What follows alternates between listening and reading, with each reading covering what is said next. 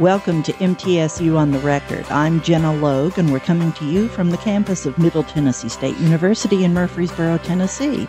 Are the chief executive officers of major corporations astute enough to use social media to their own advantage? We're not talking about their company's official use of social media platforms to advance their products or services. We're talking about CEOs using social media to communicate directly with investors. Dr. Andrea Seaton-Kelton, an associate professor of accounting, has co-authored a peer-reviewed article on CEO tweets and their impact on investors. It was published in the Journal of Information Systems in 2019. If you're an investor, does direct digital contact from a CEO carry any weight with you? After this. Here are some of the headlines making news at mtsunews.com, the university's news and information website. Coronavirus distancing restrictions couldn't keep fraternities and sororities at MTSU from using online tools to continue their annual support of a popular student resource. As part of the annual Greek Week celebration, MTSU Fraternity and Sorority Life sponsored an almost week-long fundraising challenge that brought in $3,163 through online donations for the MTSU Student Food Pantry, a free resource of non-perishable food items for any enrolled student in need. Because distancing guidelines wouldn't allow the traditional accumulation of canned goods and perishable items to deliver directly to the pantry, this year's drive focused on raising funds through a challenge competition using the Venmo digital wallet platform. And as the virtual spring 2020 semester wound down, some students found themselves caught up in the digital divide. MTSU's University Writing Center has added document drop tutoring to its range of online services. A student can fill out an appointment form through the center's webpage and attach a piece of writing and an assignment sheet to it. A tutor will review the writing and any student concerns within a 45-minute time period. The tutor will upload feedback at the end of the session and send a client report form to the student via email. For MTSU News at any time, go to mtsunews.com. Andrea, welcome back. Thank you for being with us. Thank you for having me. Now, first of all, how does the Securities and Exchange Commission feel about CEOs using social media? Well, it's an interesting topic, and it all came up in 2013. Netflix's CEO at the time had used his personal Facebook account to disclose information about an increase in viewership. And this information wasn't disclosed anywhere else, only on the CEO's personal Facebook page. And so the SEC put out some guidance and said that using social media is okay, as long as investors are informed which social media sites a company and its executives are going to use. And as long as they provide that information, which sites are going to be used, then such disclosures are okay and in compliance with Regulation Fair Disclosure. They're trying to prevent or get a handle on the possibility of the use of social media to provide selective information to people that could be construed as insider trading information, right? That's right. And that's where Regulation FD, Regulation Fair Disclosure, came about, is that the SEC was concerned about selective disclosure and only a select group of investors having such information. And that was the concern. They hadn't addressed social media yet. But the SEC stance is, as long as investors are told ahead of time that executives and firms are going to use specific social media sites, then it's okay to use those formats for information disclosure. So it would probably behoove the CEO to just have all the investors on a listserv, and whatever he tells one, he tells all, right? That would be the safest thing to do. Well, I think so. But I think what's interesting about social media as a disclosure channel for firms and executives is it's more of a push technology as opposed to a pull technology. And in other words, if you're following a certain CEO on Twitter, for example, and they put that information out, you're automatically going to get it. And so from the investor standpoint, I don't have to do any work. Mm-hmm. So you're right from that standpoint. If the SEC just discloses ahead of time in the 8K or even on the corporate website that, I'm going to use Twitter to put information out there, and then it's fine in accordance with the SEC. Now, how did you conduct your research into the impact of CEO's social media? Once again, this experiment involved a hypothetical firm. This is not a firm that exists in reality. Tell us what you did. No, you're absolutely right. Although we based our information on real public disclosures from real firms, it was absolutely a hypothetical firm. And so my co-author and I were really interested in whether and how the use of social media for disclosure might impact investors in ways that had not yet been investigated. And so we set up an experiment using a hypothetical company. When we used non-professional investors in the experiment, and we created a series of information releases, so a series of press releases. And the first 7 press releases that all participants viewed all conveyed good news about this hypothetical company. So a new product line, sales were increasing, et cetera. And then the last press release, again, that every participant received, said that the company was unexpectedly going to have to lay off a significant number of employees. So we wanted to have that piece of kind of bad news for investors. And so all participants received all that information in the same presentation format, all in a web-based type environment. Well, then we got to our experimental manipulation, and what we wanted to test was whether or not the disclosure channel for how the CEO discusses this bad news with investors really matters.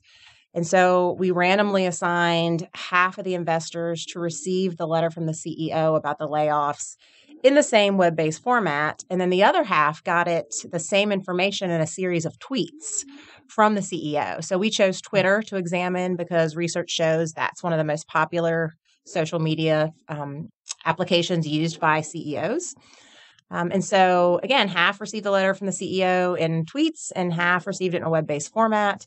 And then we asked the investor participants some questions regarding their perceptions of the firm and specifically their perceptions of the CEO based on all that information. And then you threw them a curveball. You asked them to vote on a proposed raise for the CEO. So how did that turn out? We did. And this was another opportunity to investigate some recent regulation. And specifically the Dodd-Frank Act, which now gives investors a say on pay, which is a non-binding vote on any changes to CEO compensation. And so that was the specific question we were interested in, is whether or not investors' judgments regarding changes to CEO compensation would differ depending on whether they receive this information from the CEO in Twitter through a series of tweets or in a web-based format.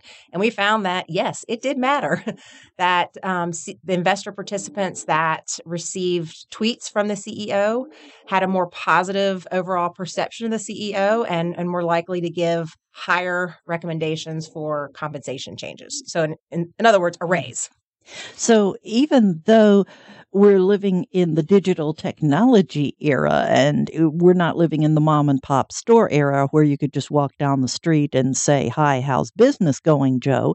The personal touch still matters in business, even if it's a large corporation using digital technology. That's true. It's absolutely true. And I think what was interesting about what we found is that these participants received one communication. So one point of contact with the CEO in terms of the tweets, and just that one point of contact mattered to make a difference. We'll take a break right here and explore this further in just a moment. This is MTSU on the Record. Tennessee's farm families contribute to our state's economy, nutrition, and culture. The Tennessee Century Farms program at MTSU's Center for Historic Preservation acknowledges farms that have been in the same family at least 100 years. To date, the program has certified more than 1,500 farms. There's no cost to nominate a farm or be part of the program. For all the latest MTSU news and information, go to mtsunews.com. MTSU's Jewish and Holocaust Studies minor offers undergraduate students a chance to study the culture and religion of the Jewish people and the Holocaust in an interdisciplinary program. Studies include history and culture, theology and philosophy, and the arts and social sciences. Courses tackle vital topics central to local and global awareness, including multiculturalism and the meanings of diversity, religious tolerance, and genocide. For the latest MTSU news and information, go to mtsunews.com. Our guest is Dr. Andrea Seaton-Kelton, an associate professor of accounting. She has co-authored a peer-reviewed article on tweets by CEOs and their impact on investors. One could make the argument that many people think CEOs are highly overpaid. So could social media by the CEO personally be used to somehow mitigate the ill will that might result from the announcement of a raise proposal? It could potentially, and that was part of our question and why we wanted to explore this. Assuming CEOs understand such impact and that using social media has persuasive effects over investors, which our study finds, then absolutely, that could be a reason why CEOs might choose to use social media for disclosure.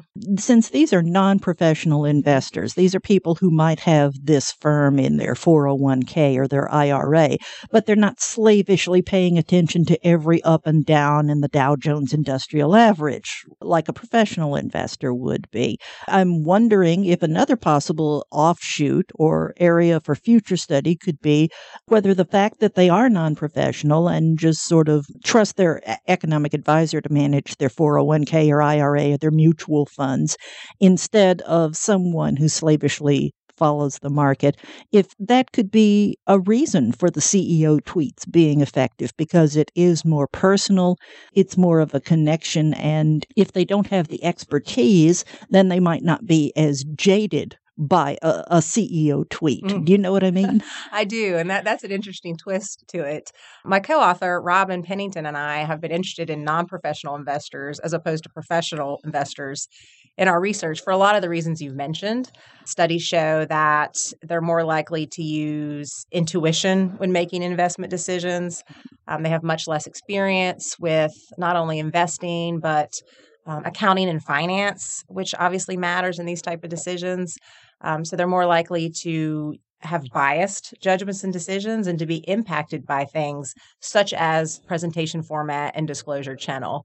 So I do think that's, one of the reasons that they're so interesting to study. And that's an aspect I haven't thought about, is whether they're not as jaded as those who live and breathe investment every single day. Because your average non-professional investor, I would think, your hardworking person who wants their IRA or their 401k to serve as their retirement fund so they won't have to live in poverty in their sunset years, is working so hard and is so concerned with family and friends and church and this and that, that they probably don't follow the market the way they should. And they're depending upon their financial advisor to have a fiduciary responsibility to act in the best interest of their client. Yeah, and that's a really good point. And a lot of non-professional investors do rely upon advisors. We try to focus our participant pool to those non-professional investors that actively trade themselves. So maybe not necessarily put money in a 401k and their employee invests it for them, because we wanted to tap into those individuals who don't do this for a living. But maybe they're a day trader. Yes. Somebody possibly. Like that. Yes. They have a little bit more experience than, the investor. Again, that's just relying on an advisor to 401k. Yeah. Why did you use Twitter as opposed to some other social media platform? Research has just shown that it's one of the most commonly used by firms and executives. So we wanted to make our experiment as realistic as possible. The term's externally valid. So we wanted our experimental condition, even though it was a hypothetical firm, to resemble reality as much as we could. And studies do show that, execs and firms are using Twitter, I think, because they like the condensed version of it and the quickness of it. That means that you had to make your CEO's tweet fit that character limitation, right? Was that a challenge? We did. When we designed this, it was, Twitter was still 140 characters and was very limited at the time in terms of graphics and pictures. And so we had to design the letter from the CEO so that it could be broken up into a series of individual tweets. Was the letter terribly long that you put on the website? If I remember correctly, and I apologize, I don't remember, maybe 6 or 7 tweets in total. The words used in both Twitter and the website, they were the exact same words. So the content of the letter from the CEO was exactly the same. We thought that was incredibly important.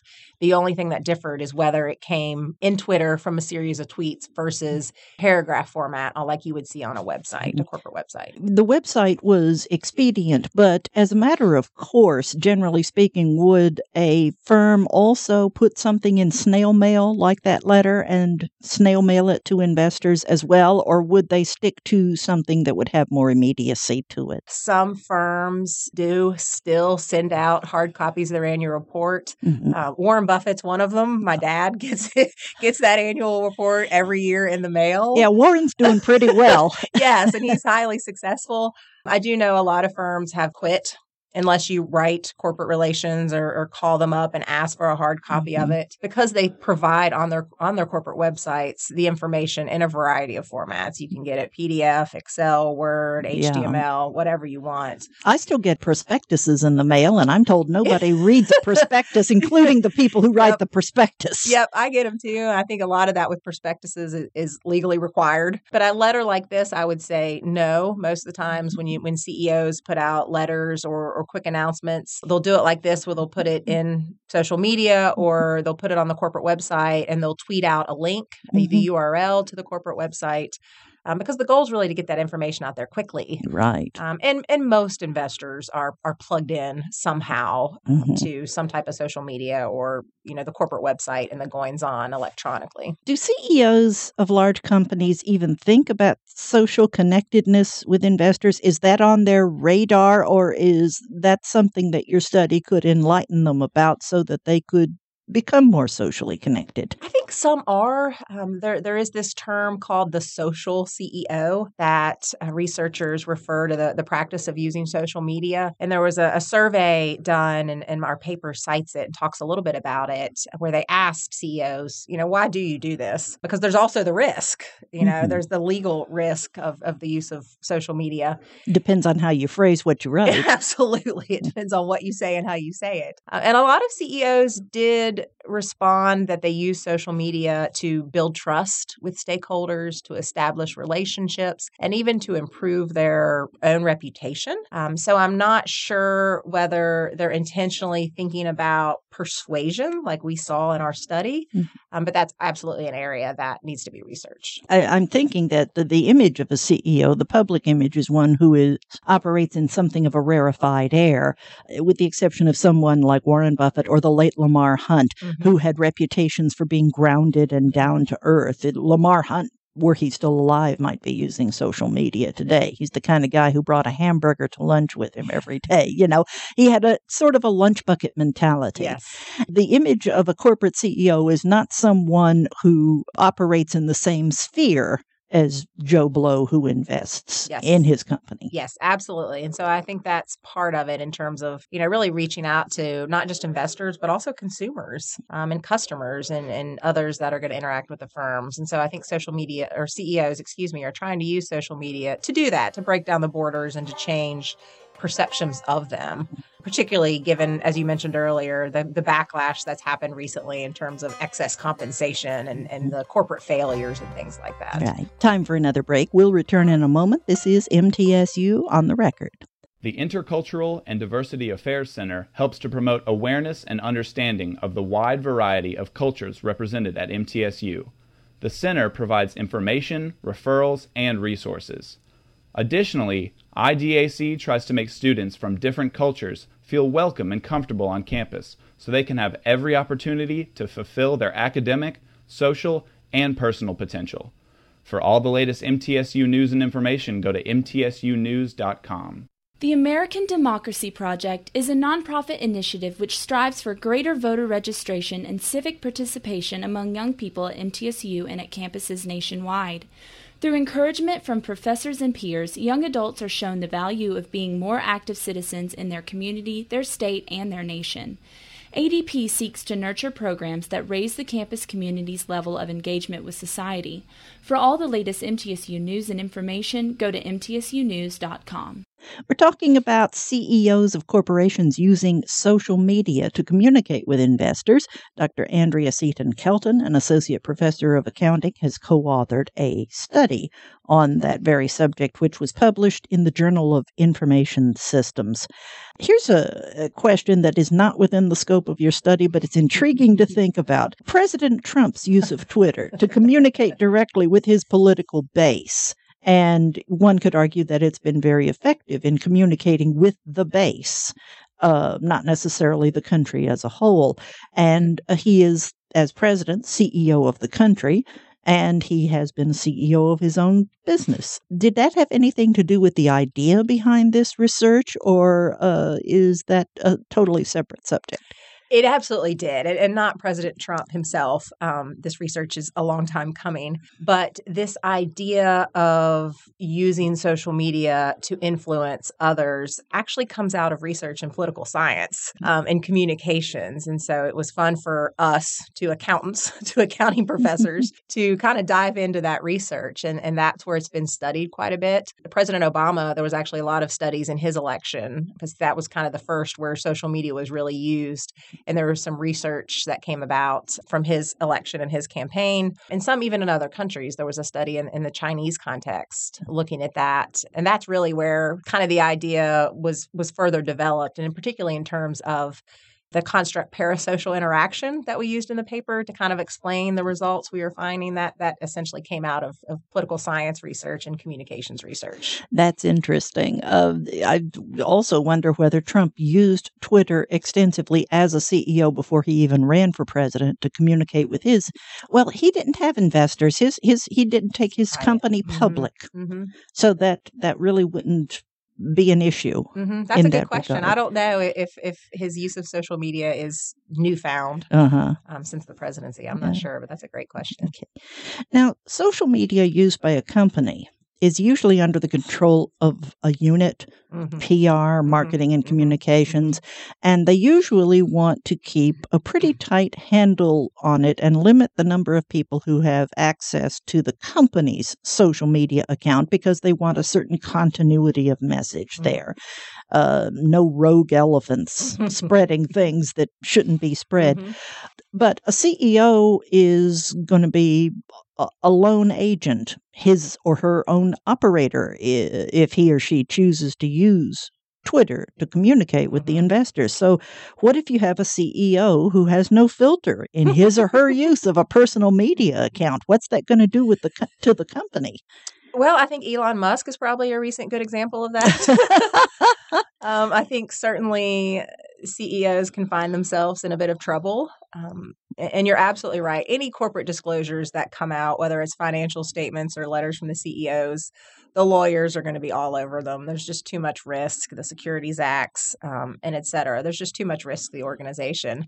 But that's one of the challenges of social media, is because it's quick. It's a pro and a con. And so they can certainly find themselves in some trouble, whether it's fines by the SEC or other regulatory bodies if, they don't follow the guidelines in terms of, fair disclosure and things like that. So it can certainly have some downside. But if he or she is the CEO, the CEO could say, I'm the CEO. I don't have to run it past anybody before I send it out into the ether. So, with the exception of the SEC, there is no guardrail, right? For publicly traded companies, the SEC is the authoritative guidance. And so in terms of monitoring disclosures and whether you're wearing, your CEO hat or it's coming from the firm, the CEO is monitoring and they're watching.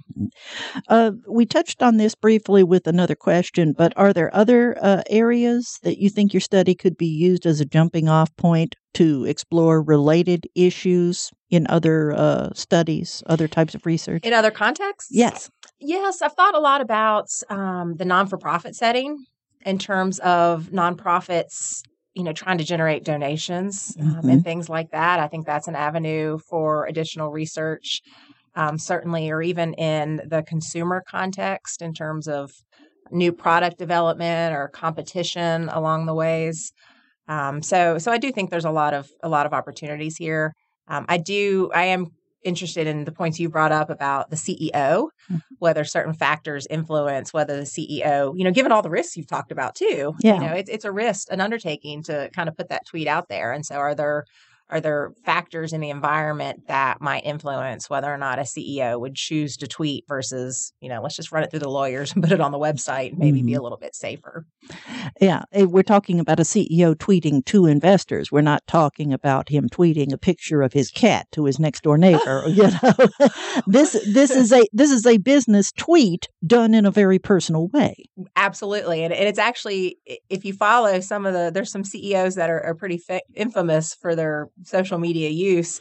And what you'll find actually is that they mix both. I mean, they'll talk about personal issues, whether it's their cat or the vacation they're on, using the same account, that they'll also talk about earnings, quarterly earnings. And so they do mix it, again, I think, to kind of break down those barriers and to change their perceived reputation. And to show their human side. That's right, to show the human side. And with reference to the 501c3s, they have their own set of regulations they have to adhere to if they want to stay in good with the IRS and keep that nonprofit status. Absolutely, that's right. But these nonprofits have such a hard time generating donations, and I think it's an interesting avenue in terms of the persuasive effects, but looking at potential donors maybe as opposed to investors and whether the same effects hold.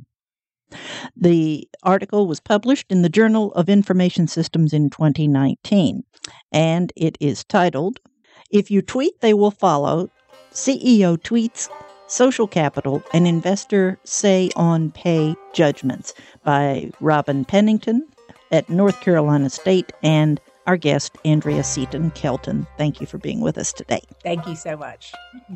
We'll be right back.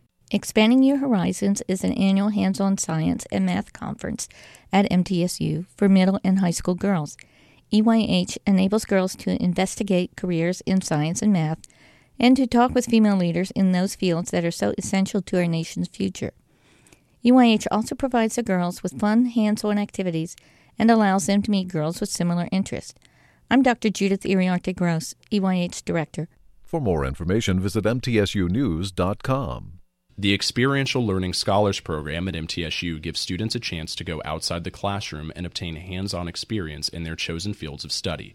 They'll have the opportunity to give something back to the community through service learning as they gain acceptance for graduate study. Students should be able to select EXL-designated courses from major requirements and general studies requirements to complete the 16 to 18 hours of EXL coursework. For all of the latest MTSU news and information, go to mtsunews.com. Gina Fan has the middle moment. MTSU commercial songwriting students haven't let a pandemic keep them from collaborating. An assignment on songs of social commentary turned into an unexpectedly soothing and inspiring music video. Songwriting program director Odie Blackman explains how a song, composed and recorded by senior Caitlin Eady, called Rise Up, One Nation Under Love, mastered by Professor Robert Jason, and combined with the faces of songwriting students, faculty, and staff, is bringing a little magic to the world. I knew the time was perfect to give them a history of songs of social commentary, starting with Woody Guthrie's This Land Is Your Land and Bob Dylan's Blowing in the Wind, going to NWA, Straight Outta Compton. They were instructed to write songs of what was important to them. Caitlin did a perfect job of balancing what's going on right now. This song could have been relevant during the 9/11 era. It could be relevant 20 years from now. And that to me is a true timeless song.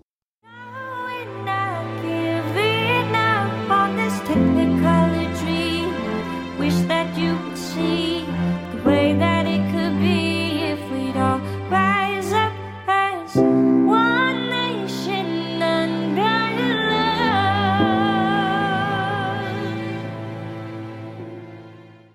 That's MTSU on the Record. I'm Jenna Logue. Thanks for listening.